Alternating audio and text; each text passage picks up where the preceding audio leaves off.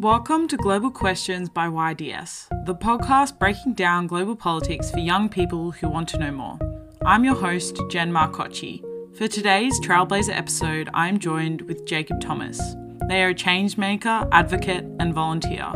They have a broader range of experience, notably their role at Monash Warwick Alliance as the Education Project Coordinator and their former role as coordinator at the Commonwealth Youth Gender Equality Network. They have also worked across many industries, such as the human rights space, trans advocacy, and development and aid, just to name a few. The reason why I do what I do is because I'm trying to instill in people that they deserve to have that space. And being a white person, people are going to listen. That's the thing with that. You use your privilege for good. Today we are dissecting their experience working abroad, how they seized opportunities and got through adversity, along with their motivations and advice. Content warning for this one: discussion of mental illness and homophobic slur. Thank you so much for being here. Oh, it's a pleasure. Thank you for having me. So just to get us started, can you tell me a bit about your work that you've done before becoming a coordinator at Synergen and what you identify as? Yeah, sure thing. So I will be honest, it's not a clean journey. I have had multiple careers. I've had a lot of different jobs. And at the time of this podcast, I'm 30. But yeah, for the past 10 years, I've worked in sectors such as mental health, suicide prevention. I've done a lot of leadership work.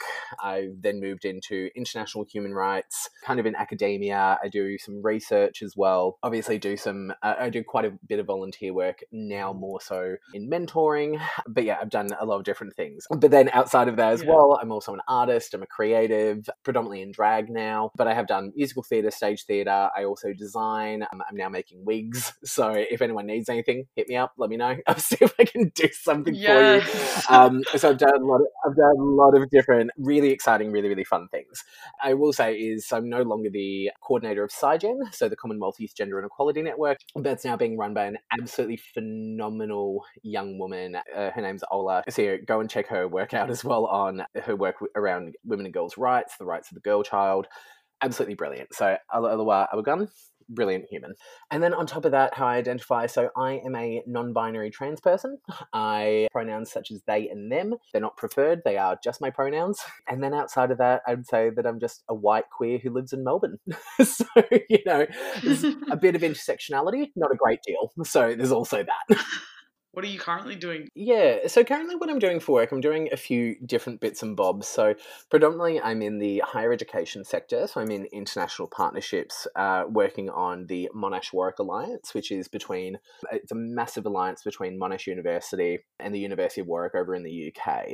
So I get to look at all the phenomenal education initiatives that we create within that, with phenomenal academics, brilliant students. But then on top of that, I also am currently researching within the Monash Centre for Health Research and Implementation. I'm doing a bit of volunteer work with the Queen's Commonwealth Trust, which Harry and Meghan are the president and vice president of respectively, and then doing some volunteer work every now and again within the UN Girls Education Initiative when I have spare time. That's amazing. How do you have time to breathe? Honestly, so impressed by all of that. Oh, thank you very much. I know, I find it, you've got to remember, is like, I'm 30 now, I've done this for quite a few years, I've kind of worked out how to prioritize my time incredibly well. Plus, I've been researching and studying my master's on top of that too, putting on shows and all these different things. So I just want to make sure no one really glamorizes being busy as a personality, because it's not. And I'm just really lucky that I found work that I'm incredibly passionate about. I just want to ask a few questions that some of our listeners may be too afraid to ask because they think they should already know the answer. So what does non-binary mean? Yeah, look, it's a great question. And I will say I'm really glad that people are being courageous and asking. Work-wise, if anyone is wanting to work in diplomacy, you're not going to get far if you are very unafraid to ask questions. So please do ask questions. Just make sure you're asking them respectfully. In my case, look, being non-binary it's an identity. It's a gender identity. It's one of many gender identities that exist. And for me, it is noting that I don't sort of define myself within your really typical Western white confines of strict gender binaries. And by that I mean I don't identify personally as male, I don't identify as female, I kind of sit I think sometimes we try and talk about non-binary sitting in between, but that kind of creates this absolute of maleness and femaleness. For me, one of the best things that I ever heard is gender is a galaxy, and you have an opportunity in your life to explore it. No one is 100% male and no one is 100% female. Everyone's just kind of doing their own thing. And I think being able to embrace that beautiful experience that people have of their own gender identity and then their own gender expression is a really, really important and powerful thing. It creates autonomy, it gives agency. It's what we talk about a lot within diplomatic work and development work. And so, yeah, I get to live by that. I get to just live with who I am and how I wish to express myself every single day. Are there many non-binary genders that exist? Yeah, there's heaps and heaps and heaps. I think one of the things that we have to get very uncomfortable talking about, and I think we're finally getting a bit more open about this, is the real impact on colonization. Non-binary it's a Western term. I'm saying this as a white person. When and as we continue to colonize, there are so many people around the world whose gender identities were completely, I'll say softly, they were marginalized. A bit more pointedly, they were wiped out. They were completely ostracized and destroyed in a lot of cases. And so what we're seeing at the moment is people finally being able to reclaim their own identity. And I think we've also got to be careful with identity as well. You know, it's just, I'm saying identity because I think that's what most people are quite comfortable with and what we sort of default to. But more importantly is that, you know, when you look at numerous communities around the world, predominantly a lot of First Nations peoples, a lot of Indigenous communities, they have multiple genders that we might sort of identify as non-binary genders. But more importantly is that their cultural identities, their cultural practices, they are deeply relevant and relative to their own community and to the practices that they have. I think we've also got to be really careful about just calling it a gender identity, because it's not just that. You know, we would call it just a gender identity, but you know, it's so much more than that. So I strongly recommend people to get reading, get a really good understanding around Hijras who are throughout Southeast Asia, get a reading on the K Islands within Indonesia, look at Two-Spirit people, brother boys and sister girls. There's so many, and always read it from the global Southern perspective if you can. I say this as someone who writes about this as well. Don't read my stuff, but go and read some really brilliant global Southern academics and global Southern trans and non-binary and gender expansive people's experiences, because that's how we're going to be better allies to each other. Great. How do you think non-binary people are seen in the gay community? Look, it's it's an interesting one. I'm trying to not be too personally biased on this one. Look, I think I can't speak for everyone. I think it's really important that we recognise that, I can't be the spokesperson for all non-binary people. What we do know, and this is informed from a lot of data, is that there's in spaces such as Australia, the United States, the United Kingdom, and Canada, a lot of us who are non-binary don't necessarily feel safe or warm to or unconditionally welcomed into a lot of not just gay spaces but a lot of queer spaces as well. There's always going to be division, there's always going to be disagreement, there's constant debates around whether we even belong in feminism, let alone just being welcomed into queer spaces. It kind of sucks because I'm just talking on deficits at this point, which I don't particularly like doing. But, again, it's informed from research, is that a lot of us feel as though we're just not welcomed into those spaces. They're just not for us, whether it's because they're really heavily gendered. So a lot of gay-centric spaces will either be very gay male-oriented or lesbian female-oriented. So then you've obviously got invisibility coming into that and pan invisibility coming into that as well. It can mean that, we're not able to safely move into spaces that, I don't know, just have really gendered toilets, as an example. Like it's never an issue until it becomes an issue. People's understanding of non-binary and our expression, our experience, our fuller identity isn't just a default to androgyny or a default to the feminine or a default to the masculine. It's us trying to sort of unpick and understand. I mean, I would say, I don't think everyone thinks as academically about this as I do, but I think for me, it's just like, I like wearing pants because I just like wearing pants. I like wearing a flannel shirt because, I grew up in the country. I just look great in it. So there's that.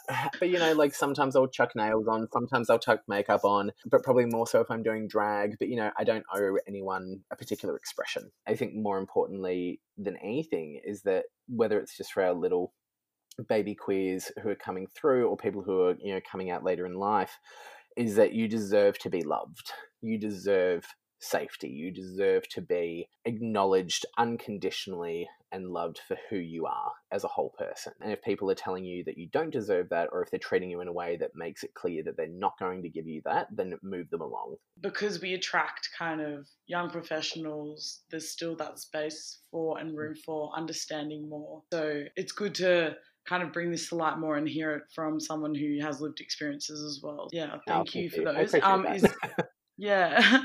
Is there anything else you think is important to clarify for our listeners? I mean, how long's a piece of string? But if we're being specific about non-binary identities and expression, all of us have a great opportunity. Who I still count myself as young, just for the next the next 5 years. I'm just like, I'm a youth. Watch out, everyone. It's just we're in a really lucky position to, if you're residing in a high income country, or quite outdated, but a highly developed country, and you have access to the internet and you have time and you are interested, go have a look, and go look at really trusted resources. Go look at great organisations like Transgender Victoria, Minus 18, Y Gender. Have a look at the Zoe Bell Gender Centre and get a really clear understanding about, from the horse's mouth, if you will, these are our experiences, and we're going to be able to point you in the right direction. And really important one, how pronouns work. If you're really terrified to work with people's pronouns, it's okay. We'll work you through that. Everyone just wants to hear the word sorry. Well, now onto questions about your roles and experiences specifically. What did you study? So I studied a Bachelor of Arts. I did a double major in Sociology and Gender Studies, a minor in Metaphysics Philosophy. I'm currently doing my Master's in International Development, and I just got invited to apply for a PhD in Medicine and Public Health. Well, congratulations. Thank you very much. It's very, very exciting. But, it's wonderful to receive the invitation. Yeah, 100%. Did you do much extracurricular in university? I think I did far too much extracurricular, which is probably why, didn't quite, get the best grades that I could have. Every now and again, you look at a problem and you're just sort of like, oh, what could have caused it? It's just like, babes, you know what the problem was. It was you. Yeah, exactly. And that's the beauty of hindsight, kids. Just gonna throw it out there. Yeah, I had to work full-time, so I studied part-time. In addition to that, worked in one of our cafes on campus. I did a lot of student theatre. I know, shocking for anyone listening. I know, gasp. They did theatre. Cute. Wouldn't have picked it. Sometimes the stereotype exists for a reason. But I did a lot of ambassadorial work. I did, some student leadership stuff. My plate was very, very full. But I didn't do any of the stuff that really, I think, directly led to the career choices that I ended up making or having. Yeah, so do you think those extracurricular activities you took part in uni helped you get to where you wanted to go though after your degree? I think there's certainly demonstrable skills that I got from them. Wouldn't necessarily say I would put all of my eggs in that basket. I think one of the best things I ever learnt working in a black box theatre, which requires you to be incredibly adaptive, and also it makes you incredibly resilient, I would say. If you can work with nothing, you're going to create some really, really nifty stuff. I still use all of those principles to my work today.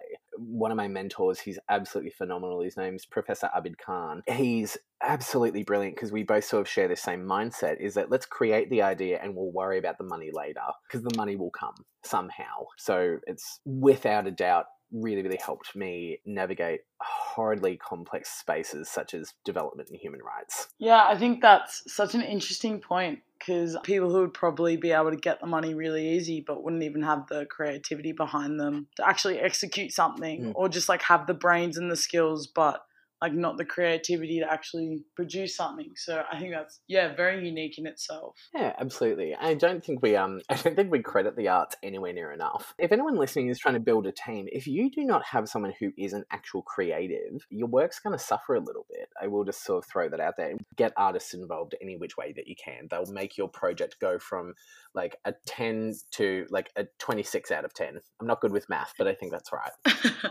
Yeah, I think you're bang on there. But I also did a Bachelor of Arts, so who knows. I want to move towards... Love this for us. Great.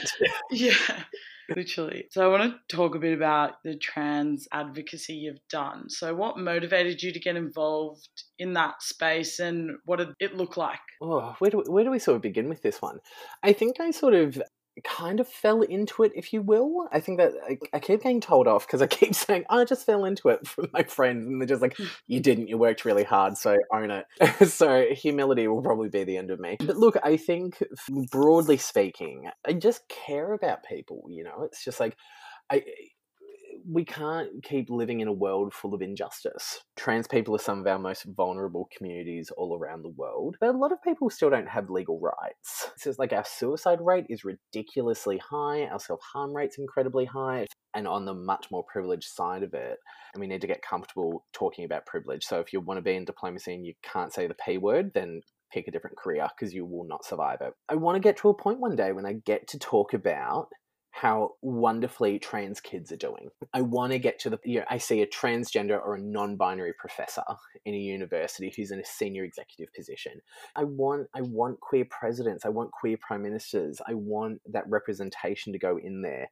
And not just like white people either. Like I want beautiful, strong, immaculately driven humans who have come from poverty, who are people of color, who are First Nations, who live with disabilities, who have overcome so much incredible hardship, who then bring that empathy into those leadership roles. The reason why I do what I do is because I'm trying to instill in people that they deserve to have that space. And being a white person, people are going to listen. That's the thing with that. You use your privilege for good. If you put me into a data pool, I'm going to be an outlier.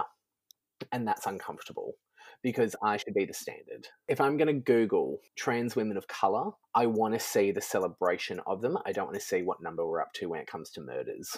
That's the problem.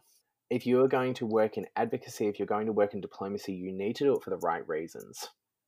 And for me, the reason I do what I do, I'm going to get accolades for it. Yes, I've won a lot of prizes for it. Yes, I've got a lot of, really, really brilliant opportunities that have been afforded to me because of it. But it's not about me. It's about my community absolutely nailing it.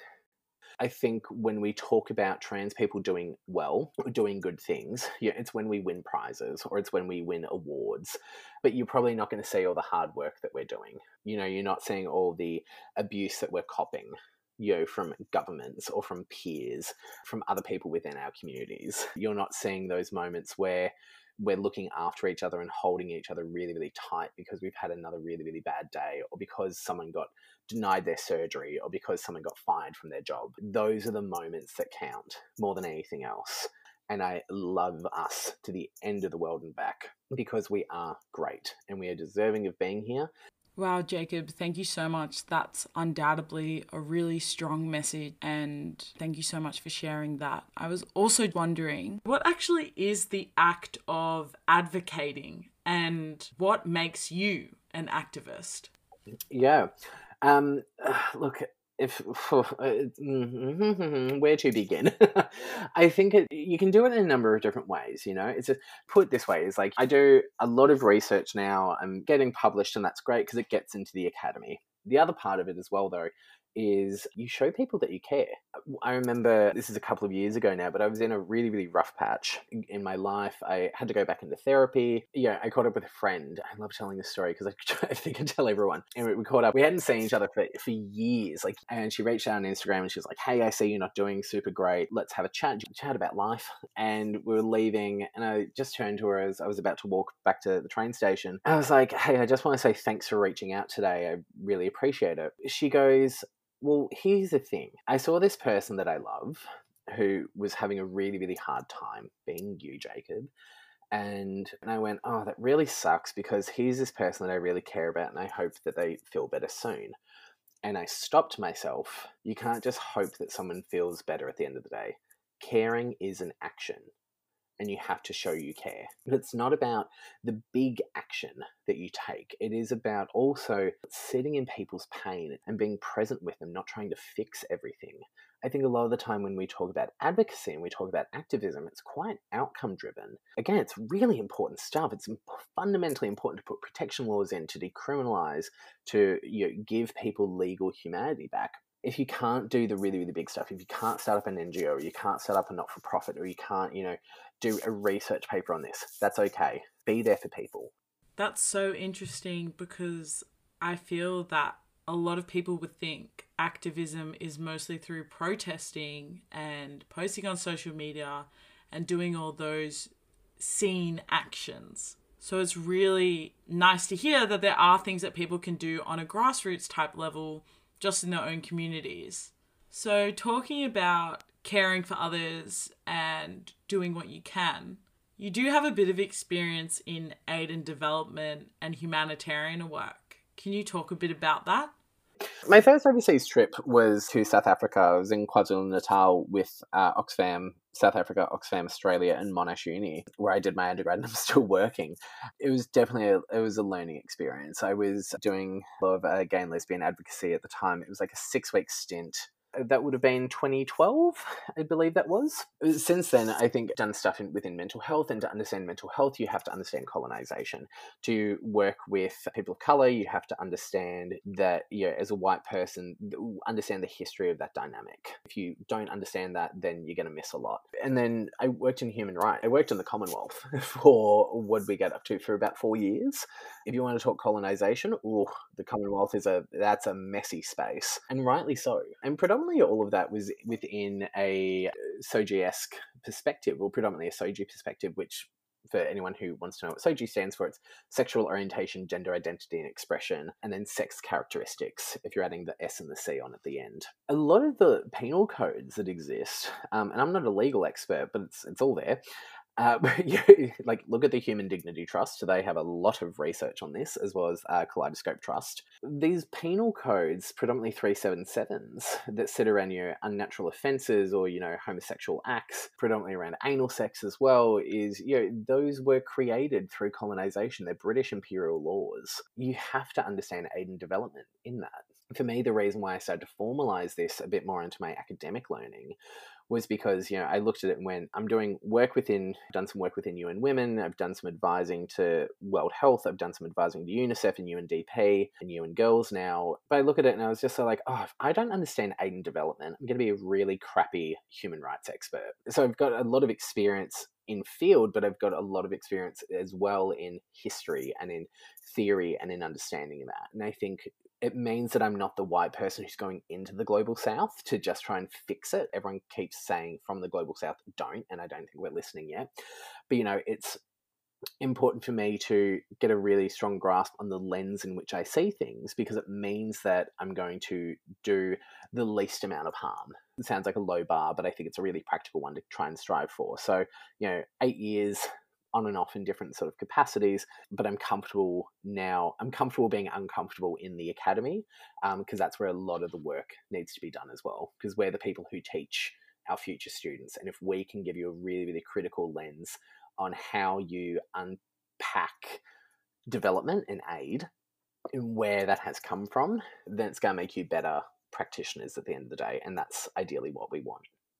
Wow, that sounds like such a unique experience, and that you really have a breadth and depth behind you. Whilst you were working or just starting off in aid and development, did you just apply to those roles? I mean, each one of these have definitely been applications. Yeah. But I like my UN work more so, like it's nowhere near as formal as I think people think it is. I think it's more so I just have expertise and I'm very able to provide insights to things. But it's just being able to, I don't know, like I got somewhat headhunted for a few opportunities, and then everything else I applied.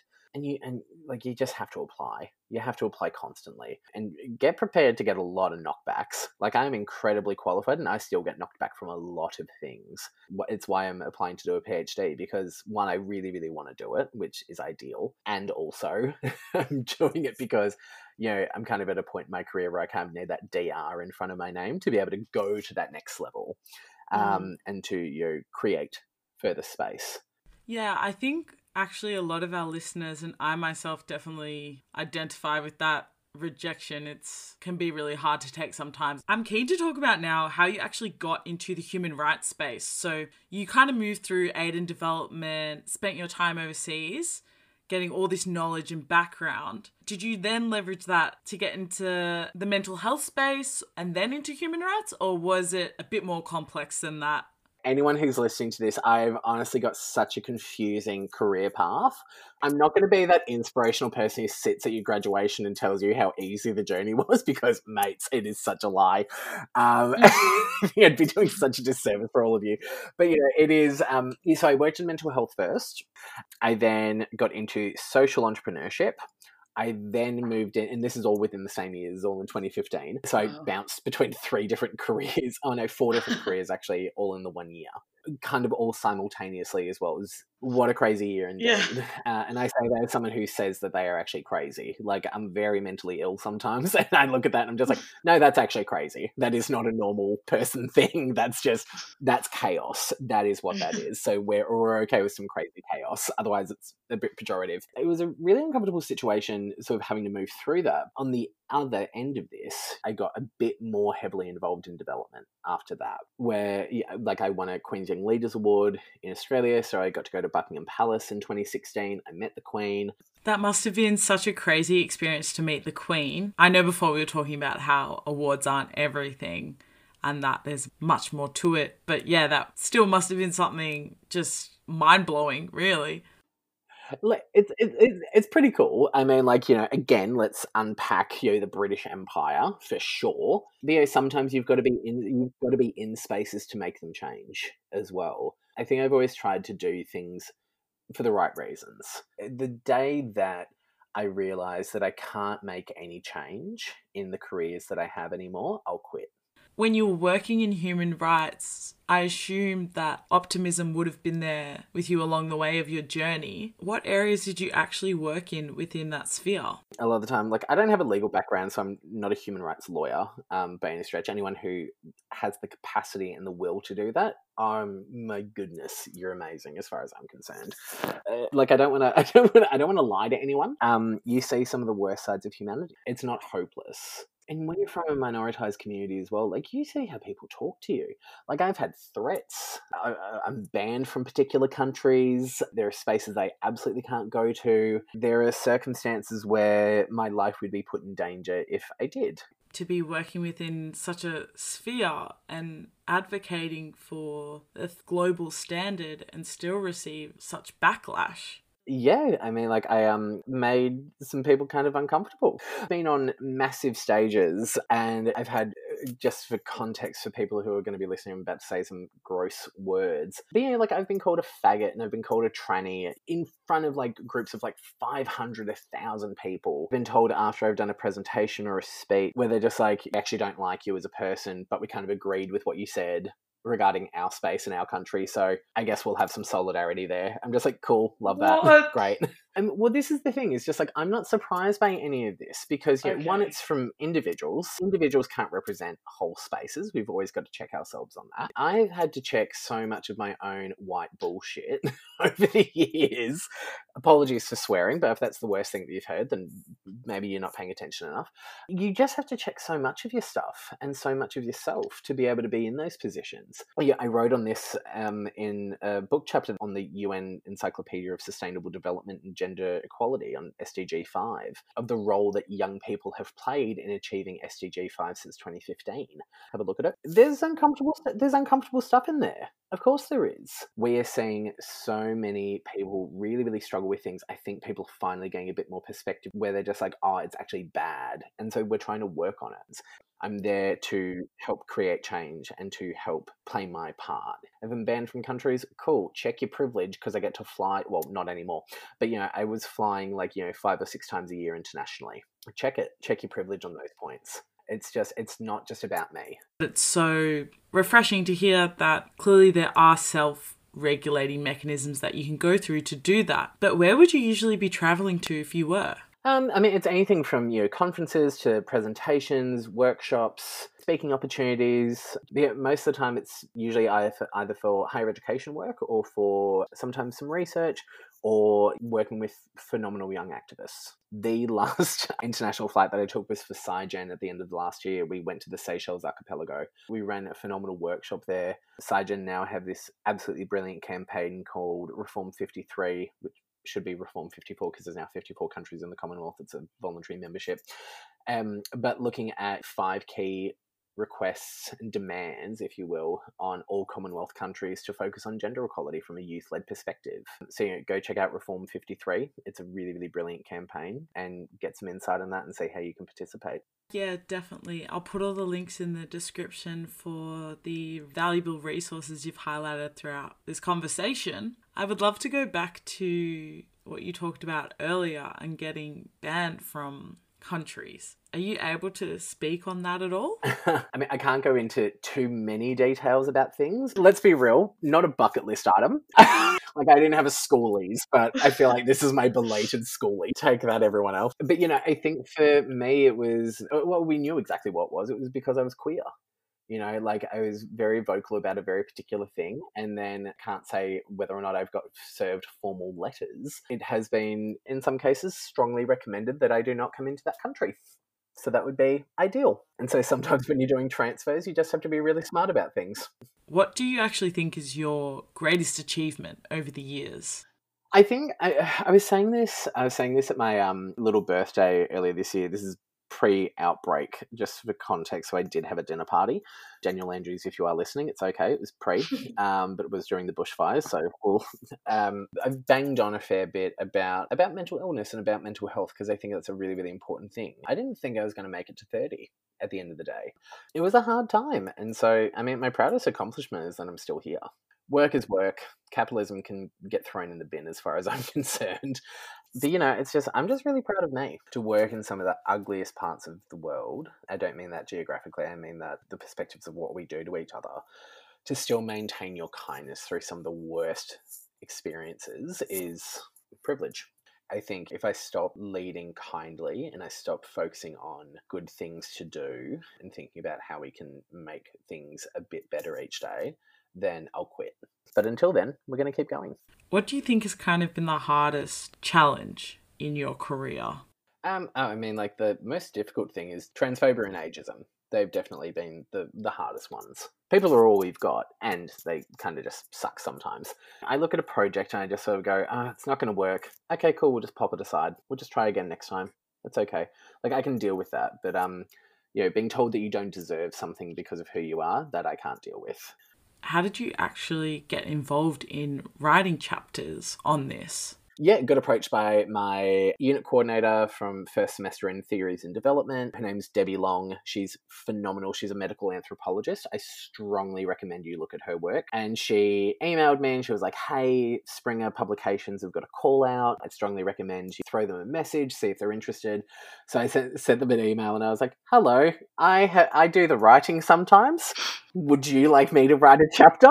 And they were like, oh, love it. Quiche. Professor Tony Wall, he's a really, really wonderful, incredibly kind academic based in the UK, emailed me back and he was like, yep, that would be cool. We want you to write 2 chapters, one on youth and SDG 5 and then one on SOGI experiences within gender equality. So I was doing 2 chapters. They're about 4,000 words each. And they were like, yeah, if you could just do that in like 6 weeks, that would be great. And I was like, no problem, guys. Of course I can do that. 5.5 weeks went by. I hadn't done anything.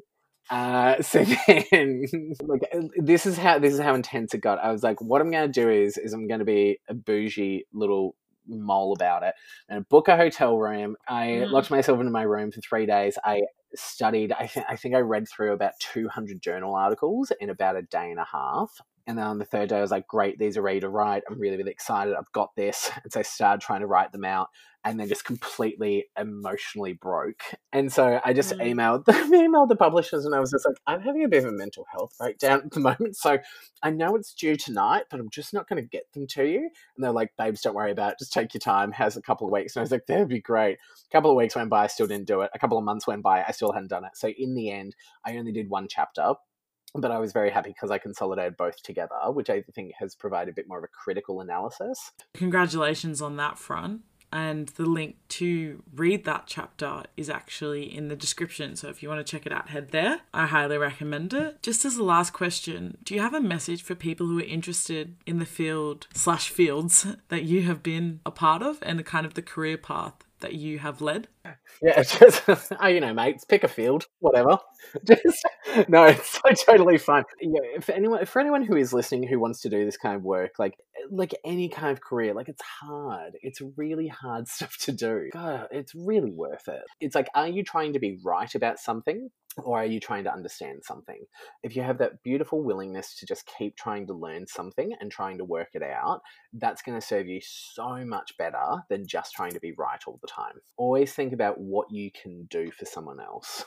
Go and do something with purpose as much as you can. It will serve you incredibly well. Yes, I love that word. Purpose-driven, impact-driven, just all of that. I've really enjoyed interviewing you today and hearing everything you've had to say, because obviously you have so much experience and all the advice you've given is very warranted, and I'm sure everyone listening will take it quite seriously. So thank you so much for your time, and best of luck with the future, Jacob. Thank you so much, friends. And yeah, if you want to get in touch, feel free. I think I only basically use Instagram, but just hit me up on Instagram. Thank you so much. Most welcome. Thank you. If anything from this episode has made you feel uncomfortable, these services are available: au.outreach.com, qlife.org.au, lifeline.org.au.